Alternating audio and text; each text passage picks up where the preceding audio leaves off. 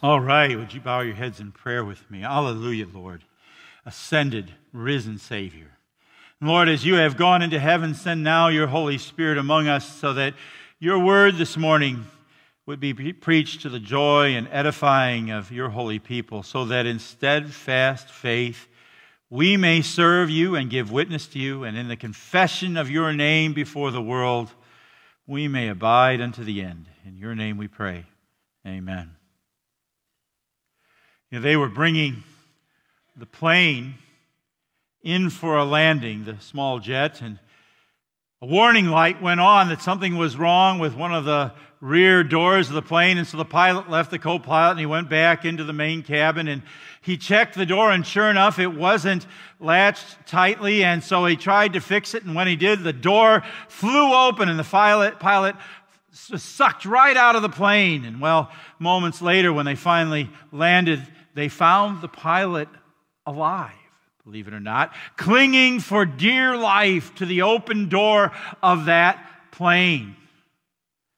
He was holding on so tightly that they had to pry his fingers loose from the door. Now, I don't know if that story is true or not, but it illustrates a couple words that open today's text. Because he, that's us, holds fast to me in love. Don't you think it provides a great illustration of what it means to hold fast to God? That's what God wants us to do, to cling to him the way that pilot was clinging to that door. He wants to be so central to our lives that we would let go of everything else rather than let go of him. Because see, our life, our security, our eternity depend on him. That's the message that we've been looking at in Psalm 91, and that's especially the message that's at the heart of the last three verses that we're looking at today, verses 14, 15, and 16. See, God makes here 8 wonderful, life-changing promises that we're going to look at today briefly. But before we begin to look at those verses, I want to make 2 very important points. First, our faith is not the cause of God's goodness to us. Rather, by faith, we receive the benefits of God's goodness. See, God's good to you and me, whether we have faith or not. God is always good. It's his nature. And our faith is simply the hand into which God places his gifts. You know,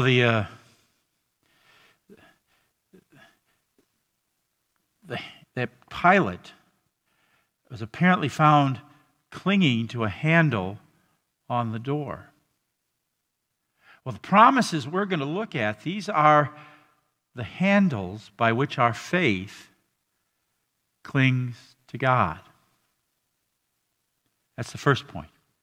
Second point, we can trust these promises.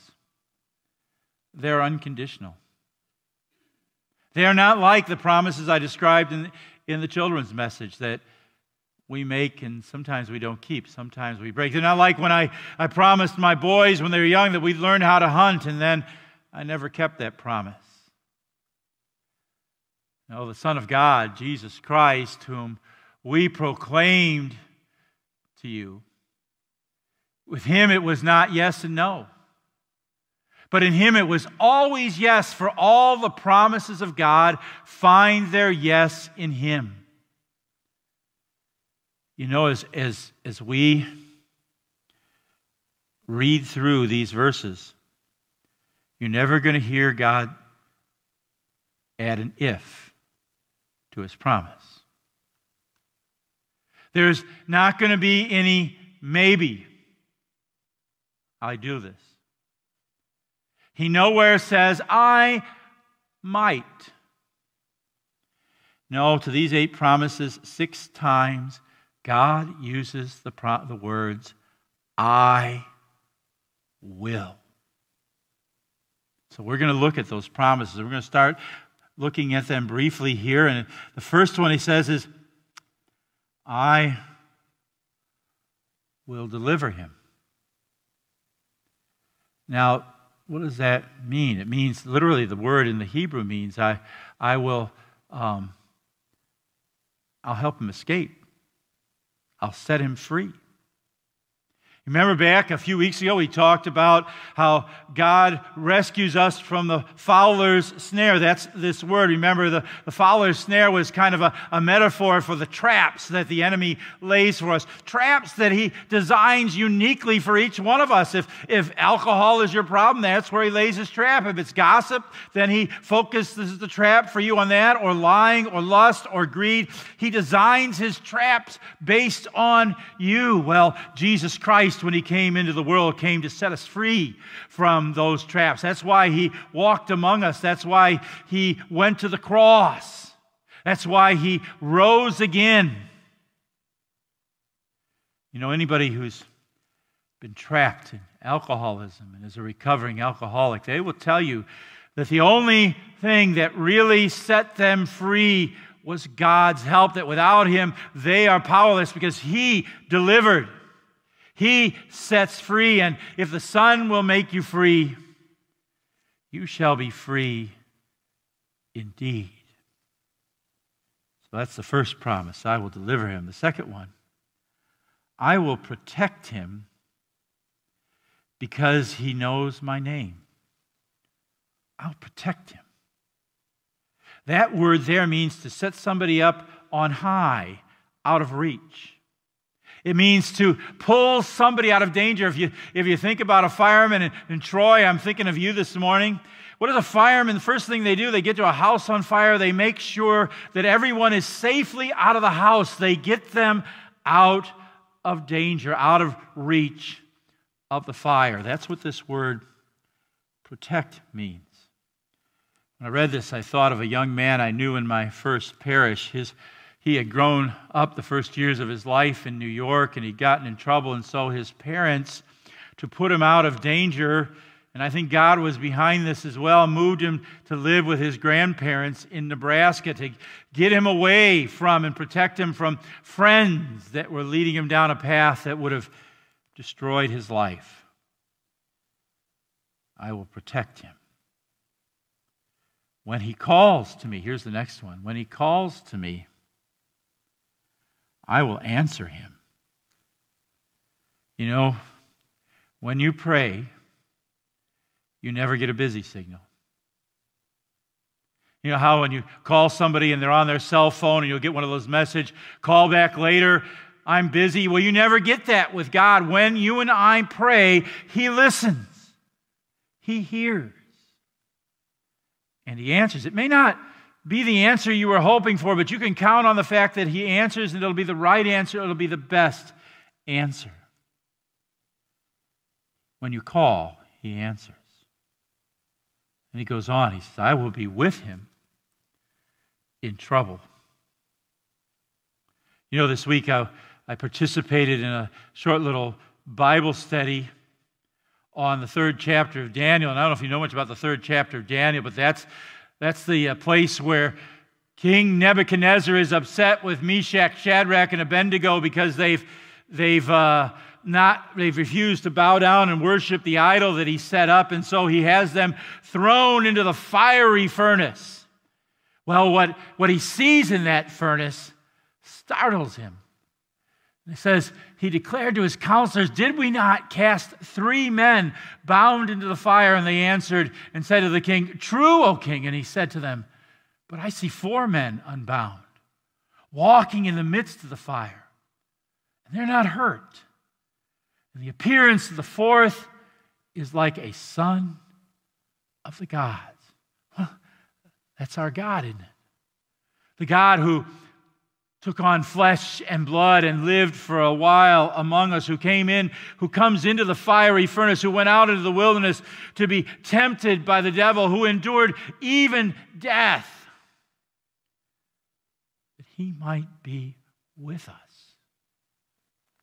We talked about that this week at the communions on Thursday. We talked about the fact that he's walked around in our shoes. And so whatever your particular fiery furnace, be it this pandemic, may it be the grief of a loved one's death or cancer or looming surgery or the loss of a job, whatever your fiery furnace, yours is the God who promises, I will be with him in trouble. Wow. And it's because of that promise that he keeps the next two promises. He says, I will rescue him and honor him. Now, that word rescue literally means he'll go to bat for you. He'll go into battle. He'll fight for you. You know, that's what God was doing. When he came in flesh and blood, you know that, don't you? When he went out into the wilderness to be tempted by the devil, he was going into battle for you and me.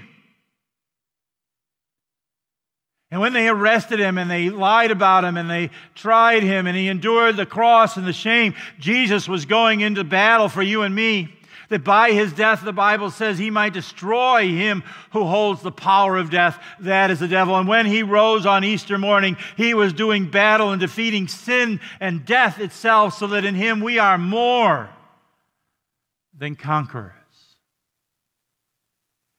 You know, by doing that, he has honored you. Think about that. By the death and resurrection of Jesus Christ, God has shown and made obvious how important you and I are to him, even though we don't deserve it.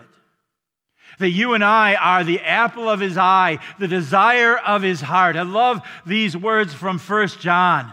Behold, what manner of love, what honor the Father has shown us, that we, of all people, should be called children of God. I will rescue him and honor him. And then the last two promises, right? With long life, I will satisfy him and show him my salvation.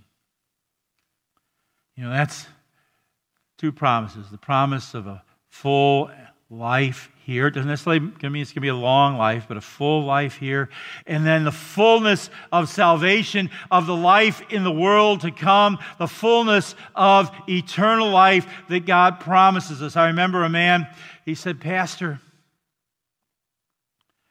I used to think that if I could work hard on the farm and make good money and keep growing my farm, and if I had my health and could do this, I'd have a good, full life. But you know, I found that the problem was that enough was never enough. It was always more. And then, Pastor, God took it away. He took away my ability to work. He took away my health, and he put me in this wheelchair. And I said, I'm sorry. I said, oh, no, don't be sorry. God used this to teach me something, that the fullness of life doesn't consist in what I have, because those things can be taken away in a moment, just like Jesus said, where moth and rust destroy and thieves break in and steal.